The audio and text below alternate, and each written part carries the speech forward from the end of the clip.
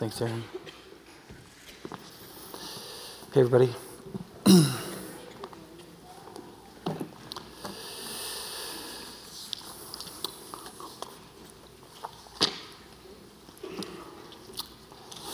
Okay.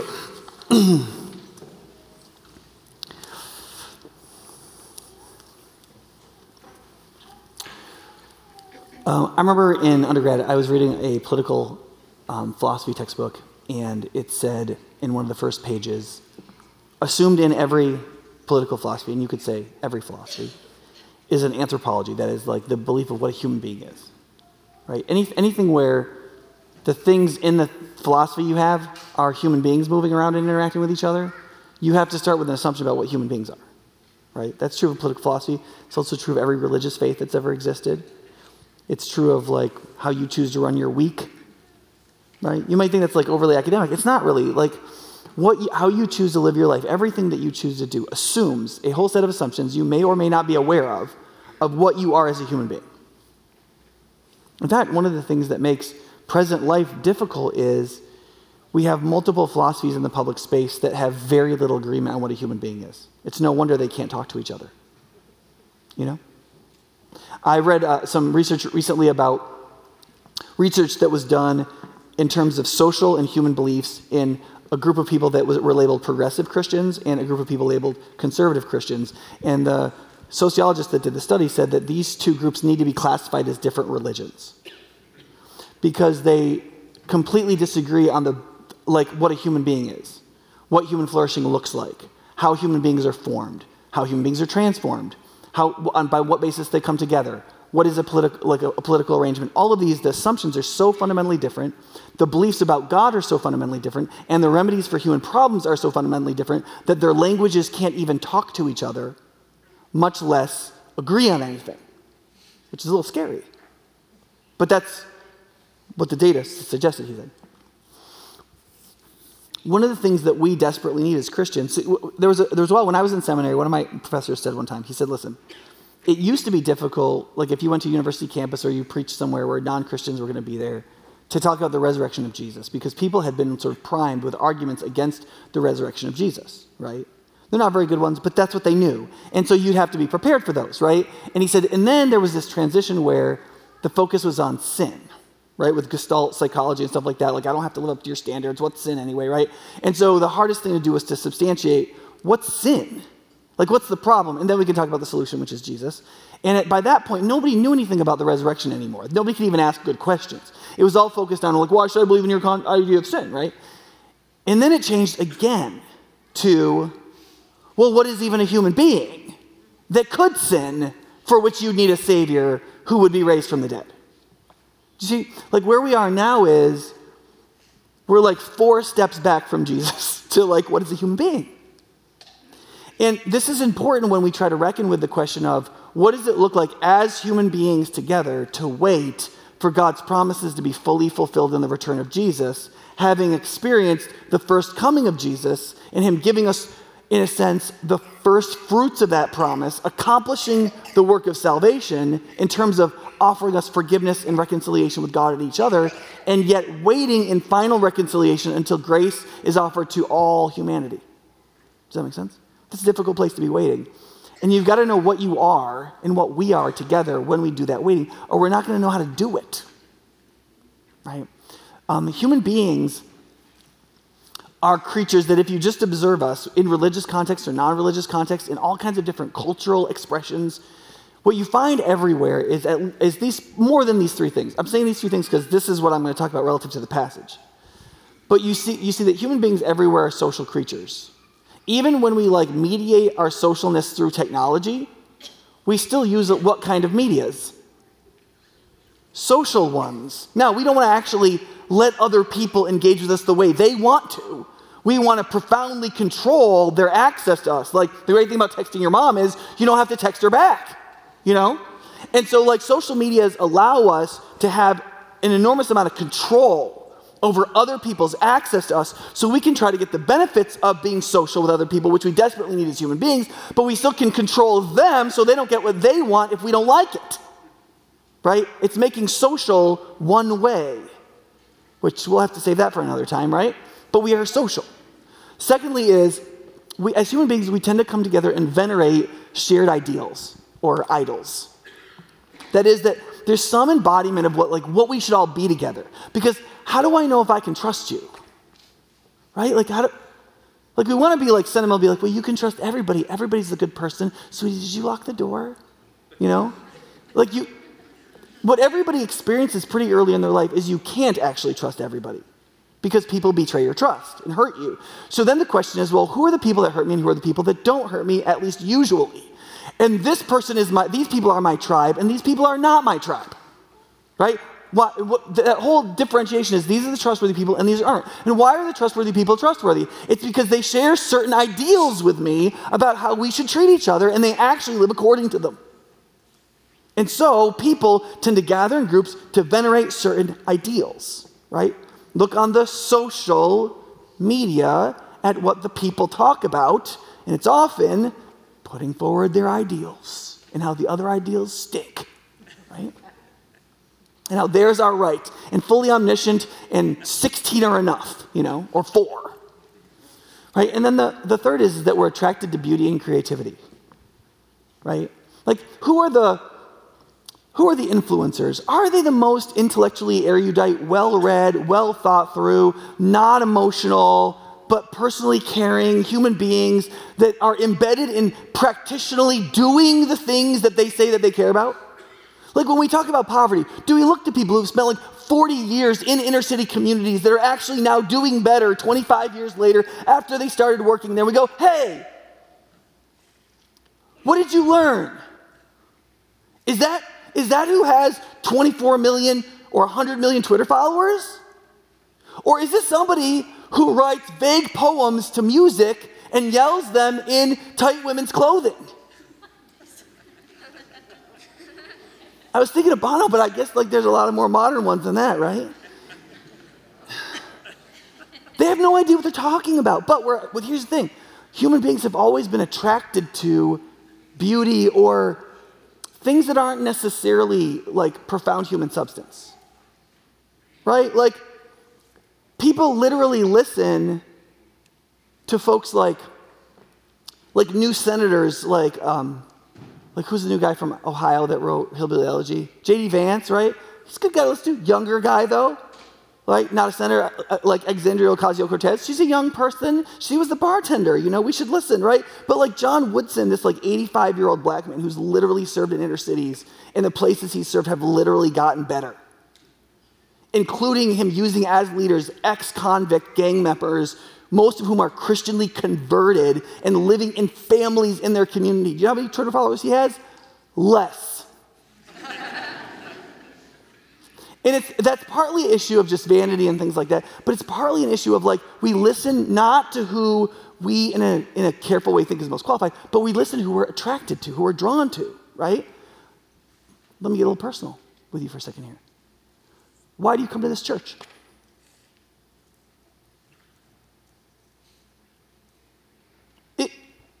Is this pulpit the place where the best spiritual food in Madison comes forth? Where the best pastoral oversight comes forth? Where the music most devoted to direct attention to God comes forth? Or am I funnier than the other guy? Right? It's not like it stops at that door, right? Now, relative to that, one of the things we need to recognize as we look at the story of Mary and Elizabeth and Simeon and Anna and Zechariah is that shared worship among believing people incredibly empowers faithful waiting.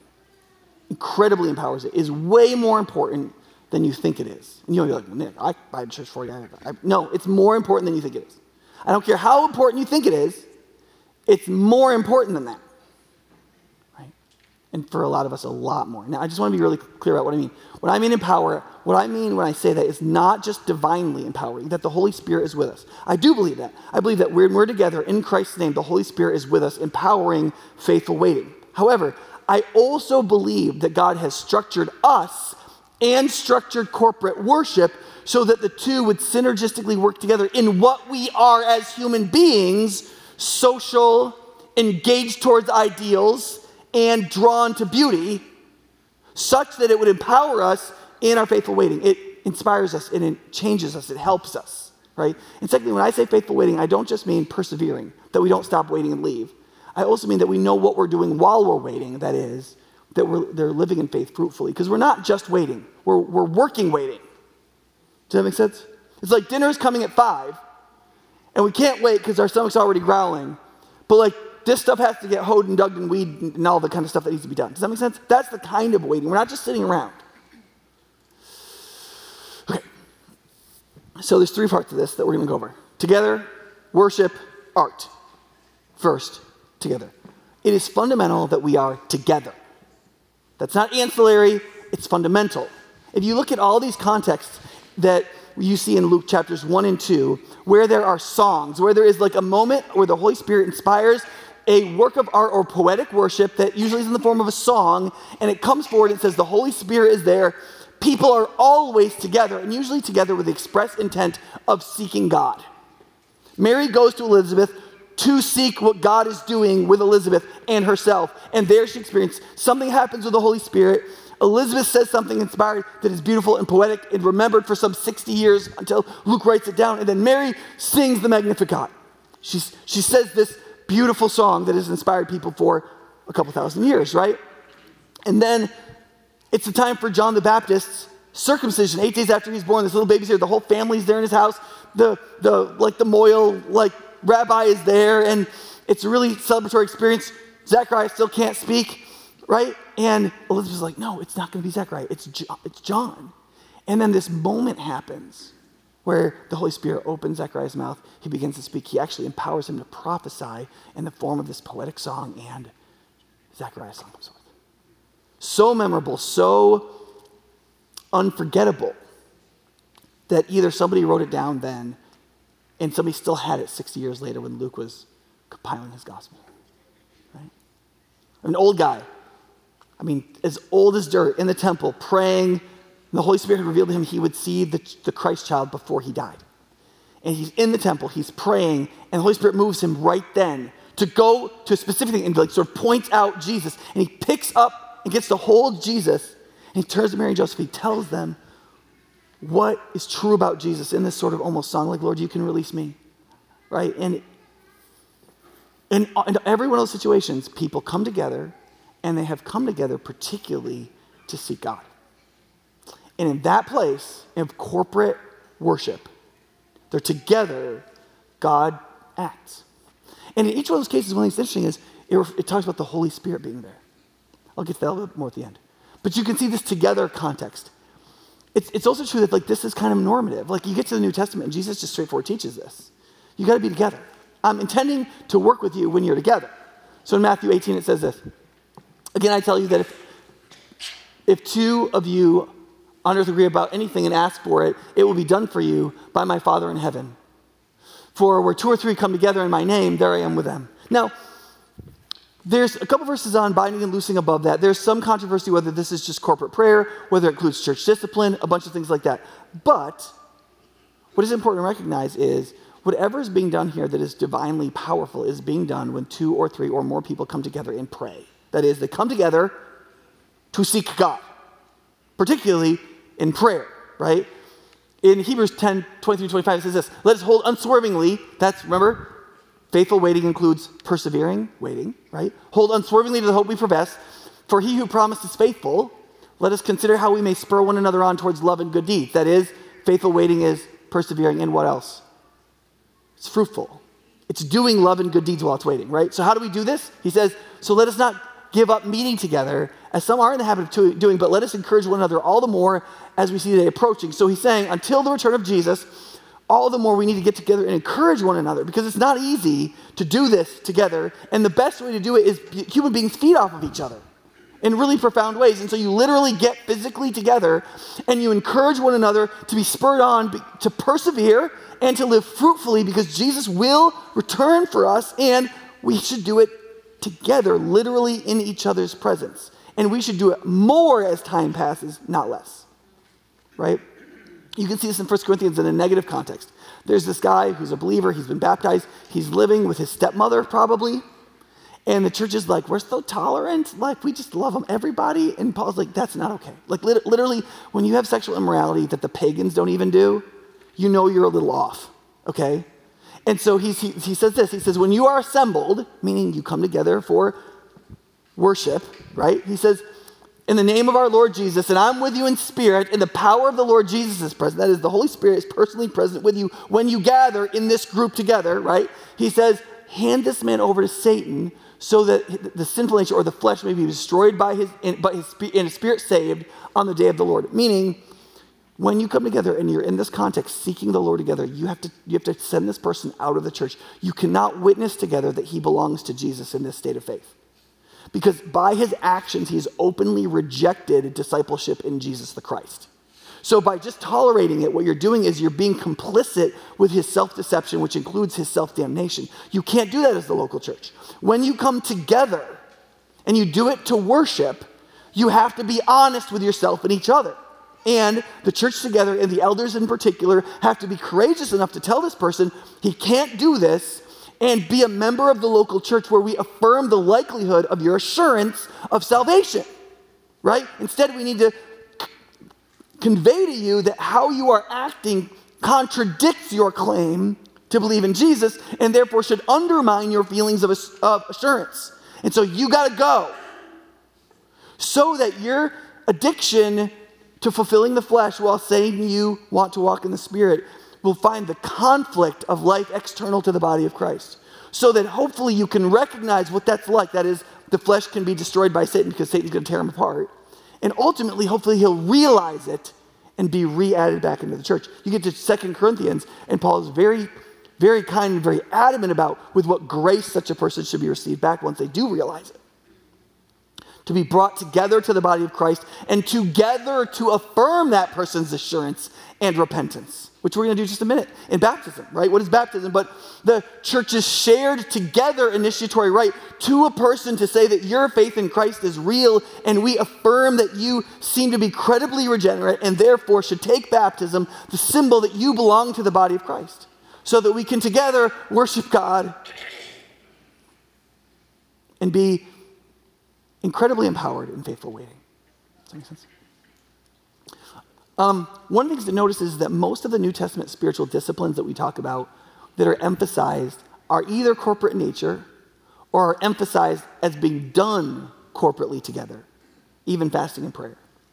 So if you look at, you say, like, well, what is the new? Because sometimes as a historically evangelical church, one of the things that we often say is, like, what is the spiritual life? How do you, follow Jesus? And historically within evangelical churches and campus groups like Cru or Navigators or InterVarsity or Ratio Christi, people like that, the answer is what? Read your Bible and pray. And if you're very spiritual, journal. Right? And if you're Navigators, memorize scripture. Right? That's the spiritual life. Do you need anybody for any of those four things? You do not. You can do all those things all by yourself. You don't have to go to church. You don't have to be part of a church. You don't have to care about a church. Those are all, you can do all four of those all by yourself. Now, are all four of those very, very good spiritual disciplines for our spiritual lives? Yes, they are.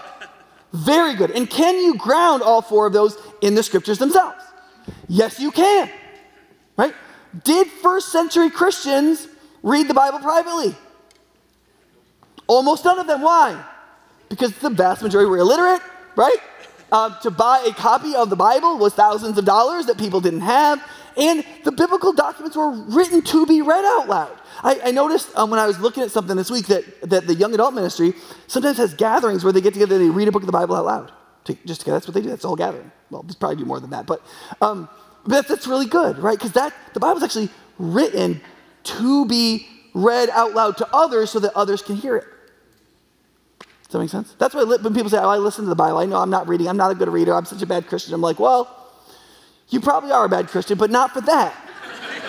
Right? We're all bad Christians if you want to hold us up to the ruler Jesus. We're all terrible Christians, right? But the thing is no, if you listen to the Bible, that's actually in some ways more like the original way people interacted with Scripture, right? Is it good to pray by yourself? Absolutely. But you see, if you look in the Bible and you look at prayer in the Bible, you don't find hardly any personal prayer. There's a little bit here and there, little bits. There's this place in Matthew where Jesus says, hey, if you pray, go into your closet, close the door, right? Meaning, don't be showy about it. That is, don't pray around people and what? And not with them. That's the point. If you're praying by yourself, then be by yourself. Don't be showy about praying. Same thing with fasting, right? You just go put oil on your face, don't let people know you're fasting, right? That is, if you're fasting and not with people, then do it by yourself. But if you go to the book of Acts in chapter 4, they're all praying and fasting together. And it's not like they're disobeying Jesus. Because actually those disciplines, even the discipline of fasting, people did with each other. They said, we're all going to fast on Friday, right? In the Methodist movement, it was 3 days a week. John Wesley wrote in his journals about prayer, private prayer. He said, private prayer, comma, which is unbiblical, comma, and then he wrote some more about it. Now, he didn't literally mean you couldn't pray by yourself. He wrote in his journals about times he prayed by himself. What he meant is that this idea that prayer is this thing you do by yourself is an additional concept to the main biblical teaching about prayer, which is that you always do it together. Right? One of the reasons why there's people awkwardly standing up here by themselves at the end of the church service, the prayer team, is because those are people committed to this idea that, like, you literally are supposed to pray with other people. And so they make themselves available to literally do that. Like, maybe somebody would actually want to do that. Now, listen, you might be like, well, I pray in my small group and I pray. Great. But it does seem weird, right? When week after week, I'm like, yeah, make yourself available because people are going to want to pray with you because this is a fundamental spiritual discipline to pray with other people, right? And part of the reason that's so great is because when God does things, people experience it together and they remember it together. Right? Like, I remember, I don't know if some of the people I've prayed for to be healed, when they were healed, there's just very few people do not come to me for healing, okay? I'll pray for you, but I'm an elder, I have to. But like, I'm just like, don't think I have hot hands or something, okay? It's not a gift. But like, if some of those people would have just prayed for their own kids or something, and those kids would have got healed, and I would never, I don't remember it. But I remember, because like I've had people say, will you pray in this situation? In that particular situation, 1 out of maybe 100, that person gets healed really by God. It's really amazing. And I remember that. There's 2 or 3 of those in 20 years. I'm like, oh my gosh, that was amazing. I also remember sometimes where I shared love with people praying for healing or other things in their life where it didn't work. Like, I still remember being in a room with 5 children, the 5 children of this man who was dying of spinal cancer, and praying for them. And that God would provide for them and for their future and heal their dad, but that he would be with them no matter what happened. And I walked that family through his death, and then her sudden death a couple years later, and then the court battle that surrounded it, and how I had to be part of that, and to now where they're like grown-ups, and they've gone to college, and they've become adults, and because I prayed with them. Because you get drawn in prayer into the most vital moments of intimate parts of people's lives. And that's you see, God isn't just using these disciplines divinely. He does use them divinely. The Holy Spirit is literally there. But he also creates them humanely. That is, he orders them to the human beings that he made in his image so that by interacting with the thing itself, it brings something out in us that's profound. And so when we don't do them, it doesn't happen. We're such magicians. We think that like, well, if God is there and I believe in him, I just like wave around my spiritual magic finger and God will do everything relative to godliness or blessing that the Bible talks about, but I will do none of the humane and human things he told me to do. It is amazing how like more than half of people who profess Christian faith just have no idea that being part of a gathered human local church is fundamental to the Christian faith. More fundamental than praying. You'll pray here, so just do this, you'll get that one done too. But it's just like, it's like you believing you can do one thing without the other. It's this fundamental American consumeristic idea that we can a la carte our way through life. And in all the most important things you can't. Love, marriage, raising children, loving God, eating. Like literally in none of the most important things can you do whatever you want. Or I would literally drink eggnog for 2 months starting in mid-September as my diet. All right, let's move on. So therefore, we're still on the first point, you guys, is that for our humanity, who is one of the most critical questions of your life? Who are you with? Because we feed off of each other. We grow like each other. We constantly are getting feedback from each other through all of our external 5 senses and internal 4 senses. And like and all those are working together in ways we can't even possibly understand. And so one of the most fundamental questions of your life is who? That's why young people, your parents care who your friends are. They should. It's the most important thing they can do as a parent is what do you pay attention to and who are your friends? Who do you spend time with? That's it. That's all that matters.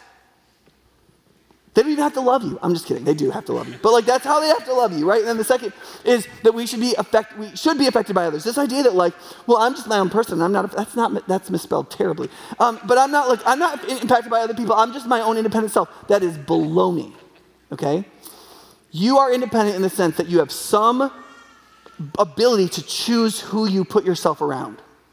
You get to decide who brainwashes you, okay? So in that sense, yes, you have volition. But the idea that you walk through the earth unaffected by anything around you is just not true. It's never been true. It's not true about anybody. And that is a fundamentally pagan, not a Christian idea. The idea that we can live in this internal floating mind, completely rational and objective, above all feeling and connection of sensual nature with other people, and just be ourselves in the midst of the world around us no matter what happens, is not true. Jesus cried and asked God if he could get out of the crucifixion in his humanity in the garden, and that was not a sin. He was totally emotionally connected to his life and everybody in it, and it hurt his feelings when his disciples couldn't pray for an hour, even though they'd had 5 glasses of wine and a bunch of meat for the Passover meal. He's emotionally hurt by it. That didn't make him less of a human being. It made him a full human being.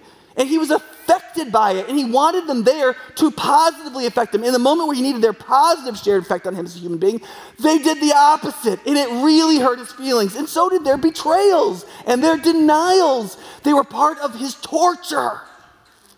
Because even Jesus, the perfect human being who is the God-man and the Christ, was a fully humane creature and interacted humanely with all the dynamics around him, including the vital reality of being together. If you're an introvert, it's a smaller group. It's not nobody, right? It doesn't mean you can mediate people through your phone, and that's fine. All right. I don't have time for the philosophy of the integral senses. All right. And especially if you're in a group culturally who's a minority, okay? Now, I understand that politically, if you are of any kind of Caucasian background and you think of yourself as a minority, that is just a demonstration of white privilege. And maybe politically and economically in some way that's true, okay? That's not how I'm talking about it right now. I'm talking about our human formation. If your identity is in a group that is not the majority, that controls the culture, its art and artifacts and ideals, then you need a sub-formational tribe that you are integrally connected to be formed in that way. That is, if you are a Christian, no matter what your ethnicity, background, age, culture, or language, if you are in the United States and you are a Christian, now this may not be true in Kenya. In Kenya, where 85% of the population is professing Christians, they have Christian Bible reading in schools, maybe that's not true. But here it's true. And especially if you're in places that are extreme in their secularity, like the campus. There's wonderful things about the campus and things to learn and things to research. But one of the things that is not true about the campus is that your togetherness with others and your movement towards ideals and your expression of receiving art and your personal formation is going to lead you to be holy in Christ. You actually need a sub-tribe that you are integrally connected with that is forming itself together in the image of Christ. Which is why, if you're a college student or you're going to be a college student, you need to participate in on-campus ministries, I think. I think it's very, very important. Not just for there to be a witness of the gospel, not just so you can receive teaching, not just so you can study the Bible together, but so that you can engage in the humane nature of how human beings interactively grow and shape each other. And in some ways, it is just who you're with and for how much time and doing what. And I don't know that there's another way for most of us. Okay, we need to keep moving. I say this about technologies first.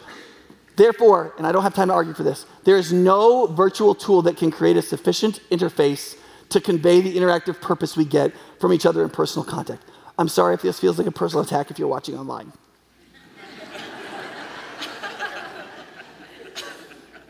The way Aquinas talked about this, he says we have 5 senses, right? Sight, hearing, smell, taste, and touch, right? That's about right? Okay. In my ESP, And then he said we have 4 internal senses. That is, the common sense, that is the capacity to interpret the 5 senses into our neurology, right? Memory, that is our connection in our sensation to the past and how it correlates to the future, right? Our imagination, our ability to take the sensational things that come in and remodel them imaginatively into possibility and to function within those possibilities. And third, the cogitative ability, which is the ability to think about things. These are mostly intellectually passive. He has 2 other internal intellects that we won't get into now.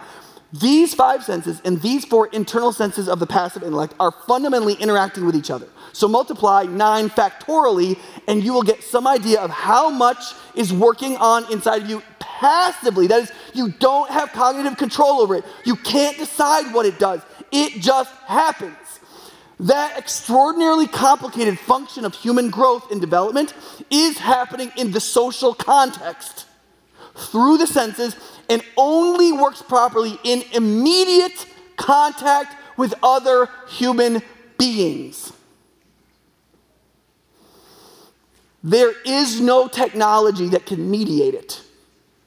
This is one of the reasons why, especially with younger people, as they've mediated themselves through technologies, especially over the last 2 years of COVID, almost every cognitive and social and psychological dysfunction related to being together has more than doubled, which is a catastrophe and a social nightmare. Whether addictions or loneliness or depression or suicidality, it's all doubled for younger people. And younger people are the most disproportionately likely to think that mediated technology togetherness is pretty much the same as literally being together with other people you develop immediate affection for. It is not. That is an inhuman view of your humanity. It is built on the idea that you are a consumerist creature and you are a robotic creature. You're just neurons firing after all, and then you can shape that however you want to. That is not true. Even if you're an atheist, you still could look at yourself as a creature, discover your nature that you can't choose, and then learn how to live in accordance with it for your good. If you're a believer, God just tells you, and you could just do it.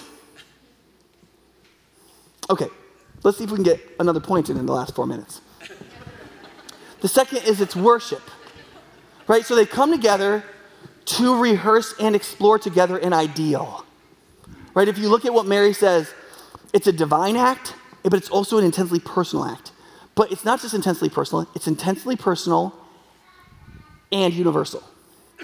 So if you look at what Mary does, right, she turns to God and she says, the first 2 verses of the Magnificat are about her. God has seen the humble state of his servant. God has done great things for me. From this day forward, every group of people on the face of earth are going to call me blessed. There's something unique has happened to me. And then, boom, it turns to it's about everybody. Because the reason why she's special is the same reason everybody can turn to God, who will treat them specially in salvation, right? So she says, listen, the reason is because he looks to the humble. And she's like, basically, I was like the poster child for like nothing, for the humble. And that's why he picked me. And so what that means is that if like you're among the humble, like nobody cares about you, nobody thinks you're the smartest things ever lived, nobody thinks you're going to amount to much, nobody thinks that you're important, nobody wants to listen to you. Like, it's great, you guys, you're like me. I'm the one God picked. And he tears down the proud. And he fills the hungry with good things, and he makes the rich go hungry sometimes in certain ways. And it's really amazing the way he cares about us. You see, her act of worship is focused on God. It's focused on God's truths. It's focused on what's true about him. It is intensely personal and contextual to herself. And it's fundamentally humanly universal at the same time. So therefore, she can personally worship God in a way that's really deeply personal to her. And we can participate in it too. So it's together. And it's worship. Do you understand? And then when those 2 come together, there's a multiplier effect. You understand? I just did that. That was fantastic. Therefore, worship pays direct attention to God. It attends to God directly, right? It rehearses his truth and his goodness. It does so through his promises and acts, right? So you talk about God abstractly, but also like what he's done. And sometimes it's what he's done in the Bible and through Jesus Christ. And sometimes it's literally what he's done for you, where something has happened in your life and you interpret it, you think reasonably, as God's intervention or God's work. Whether it's his humane work, that is, as you've done what he said, you can see how it's had good effect. And you still attribute that to God, because that's still part of God's sovereign work in your life. But sometimes it's a direct act of the Holy Spirit and his intervention, like a healing or something like that. Either way, those direct actions can be attributed to God. Each person that'll get baptized in just a little bit here, right? They'll be like, God found me. And sometimes they'll just be like, God found me in that Jesus died for my sins. He put the Bible in the world, and like I interacted with other Christians, and that led me to him. I can't tell you what the Holy Spirit did. I know he was involved because I've read the Bible, but that's all I know. And other people will say the Holy Spirit did X, Y, Z, and I think it was God's direct intervention that then like broke the back of my resistance and drew me to him.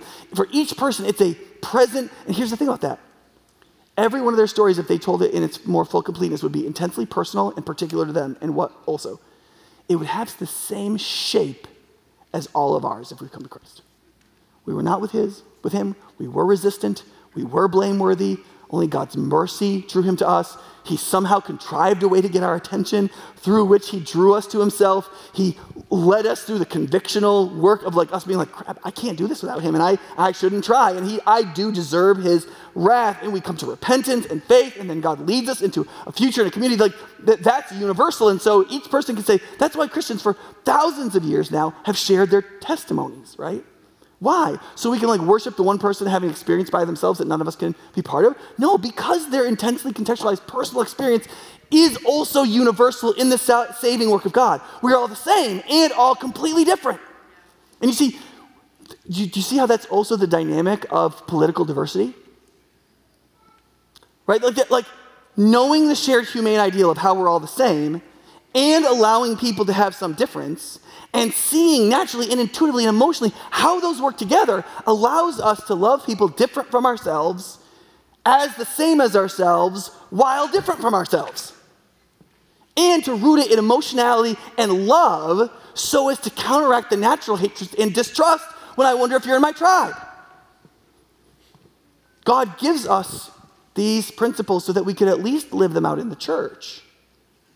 Okay, technically I can go till 10 o'clock and not ruin everything, so I'm going to try really quick on the art one. So we don't have to do a whole nother sermon on art, which some of you might not enjoy, okay? So that is, the third thing is we use art.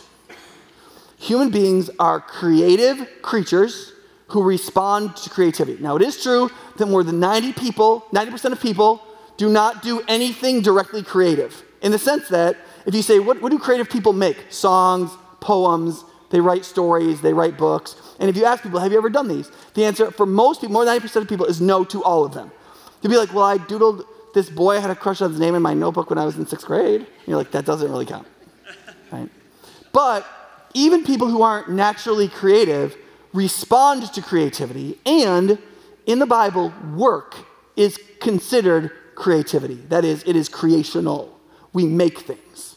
So there is craftsmanship creativity. If we do something, make something, give ourselves to making something that didn't exist before, i.e. work, or we create something out of the dictates of our moved imagination, something that doesn't exist and still doesn't exist, but represents to our imagination something that could exist.